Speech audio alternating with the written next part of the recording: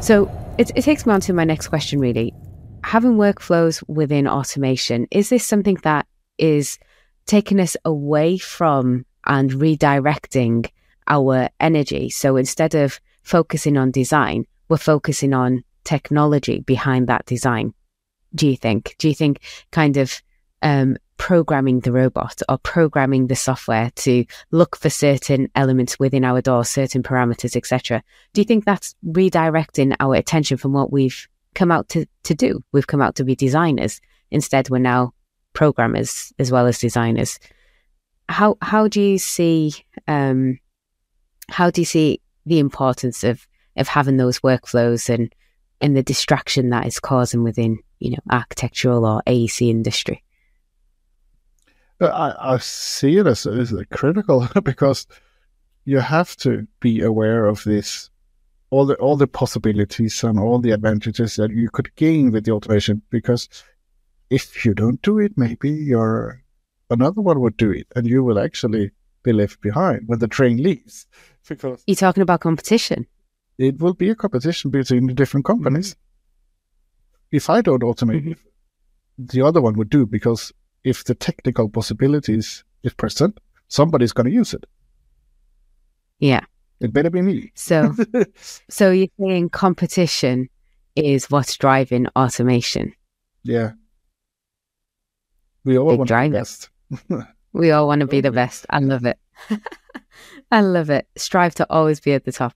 Okay, so when we're revising our models then, and we're revising our automated workflows and things like that, is this something that can be reused between, a project to another project? Or is there a lot of waste happening at the moment in the industry, do you think? So, we might automate tasks for one project, but how do we carry that on and guarantee that we're going to be saving time on the next project and the next project moving forward? Do you think there's a bit of a silo or a bit of a gap in the industry with getting that information across to the next project? I see it a lot of times, actually, when I'm wondering why don't people actually reuse all that knowledge or reuse those configurations or those settings, because they do it all over again. And I actually see it a lot. So I think that's a point that actually that needs a lot more attention. And some programs also have been pretty bad at reusing all those settings and stuff like that. But I see they are getting better and better from that perspective, that you could create templates for both for Revit, or when you work in the cloud, you could have templates for when you set up projects and configuration and stuff like that. The programs are getting better there, but they're not perfect.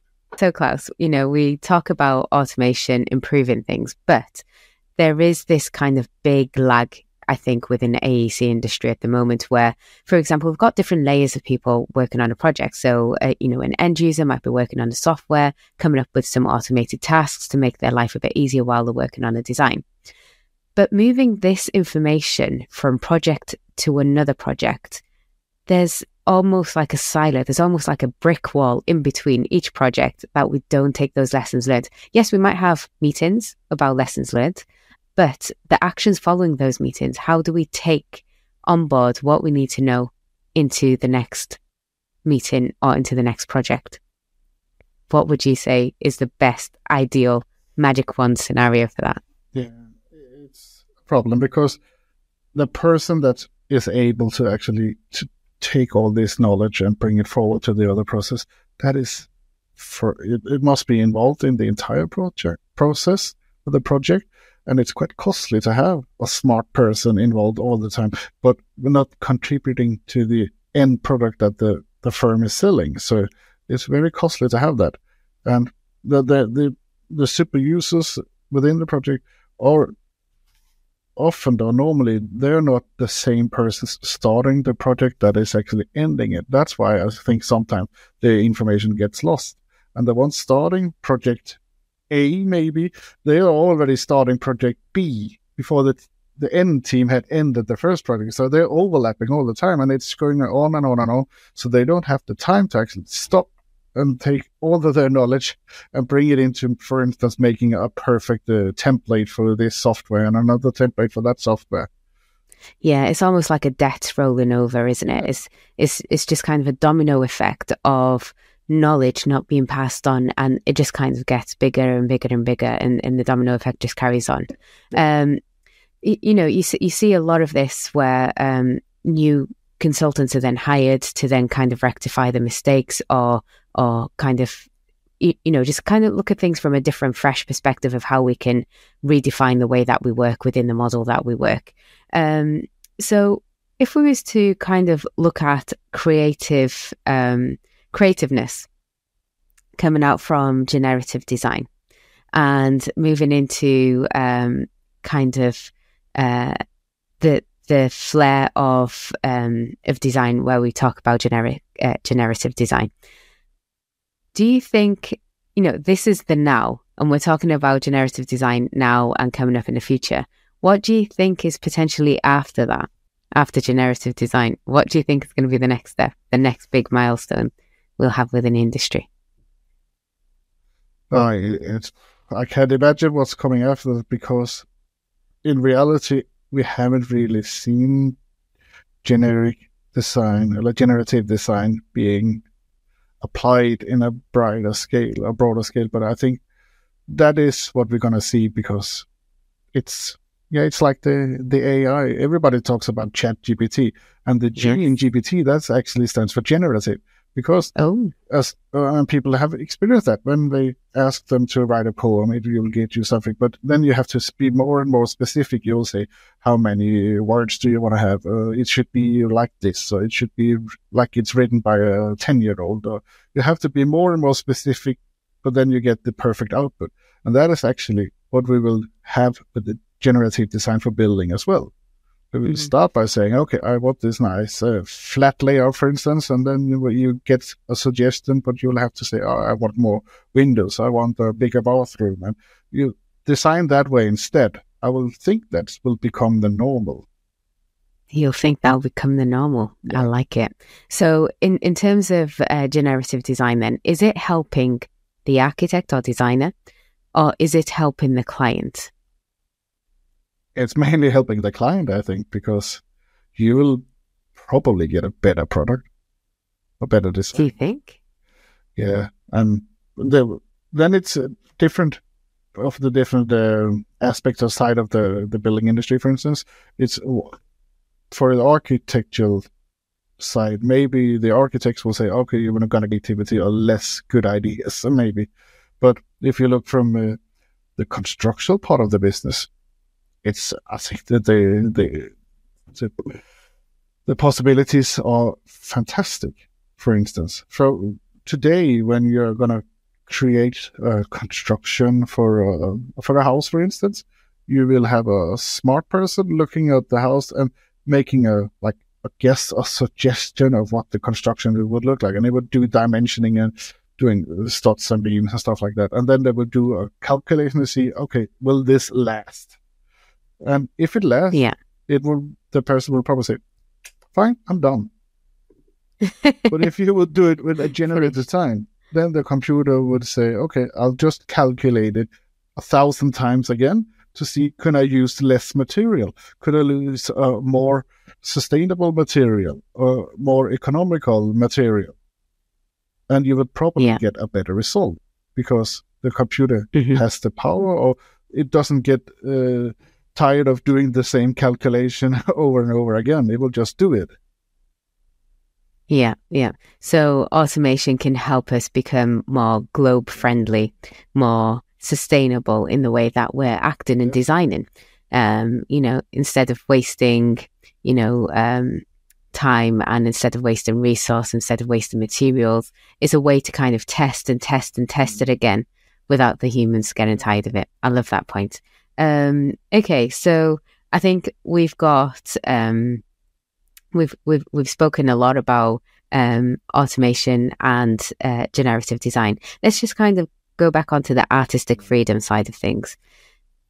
When looking into practices and working with practices, is there a limitation, do you think, to artistic freedom nowadays in comparison to what there was in the past? Yeah, I would say artistic freedom, isn't it always under pressure? I would say if you, I've actually looked up now a definition of artistic freedom that's the United Nations have created. That is actually the freedom to imagine, create, and distribute diverse cultural expressions, free of governmental censorship, political interference, or the pressures of non-state actors. So it's but those are the pressures that are always there, right? It's always going to be a pressure. There's always going to be people that have an interest in to decide what people should do and think and say, and how things should look. And you see it all the day. I see in the daily politics, people are discussing, or the new houses, if they are nice or if they're ugly, and people always have different... The repetitiveness of it, but the units that come. It's the same with urban markers. You know, there's, for example, in Wales, there's, in Cardiff in particular, there's this building that was designed and presented and built at the end. But it's, some people say it looks ugly. You know, that's the first word that will come to mind. But then other people will say, well, you know, it's an urban marker. You can't miss it. You know where you're going to go as soon as you see that point. But then there's other people that say, well, there was other designs that was so much better that was proposed. Why was it this one that was chosen? Is it because it was cheaper? Or was it, you know, cheaper to go? Did they go for this one because it was more expensive? They thought the quality will be better. You know, it's those kind of conversations that everyone has their own artistic flair. And from a conversation I had just yesterday, someone mentioned that, you know, if you try to do something, you know, within art, whether it's a hand-drawn something, whether it's, you know, details, or whether it's drawing, yours will always be different to someone else's, and someone will always like yours better than theirs. Or there's always that, and as you say, you try to be the best, so you try to do the better version of that drawing or that representation, and everyone will have an opinion. So that kind of, you know, the definition that you've just come up with, the politics, the pressures that you have on your artistic ability is something that we can kind of relate to in everyday pressures of when we're trying to be innovative. I suppose artistic flair is trying to be innovative, trying to do something new, trying to do, you know, something that works better. And for everyone and for the purpose of that. So automation versus artistic freedom. We can say that they both can work together, but we can say that it's a lot of work to get there. Look, one of the things about advantages we have with the automation, that is also, you would have different opinions where it's good or bad.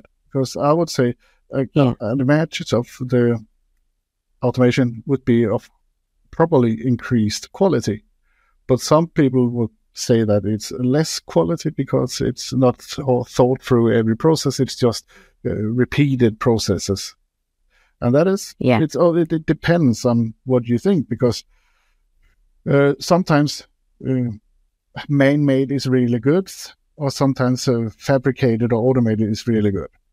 For instance, if I want to offer you a shrimp salad, you would probably say that a man-made would be nicer than a factory-made.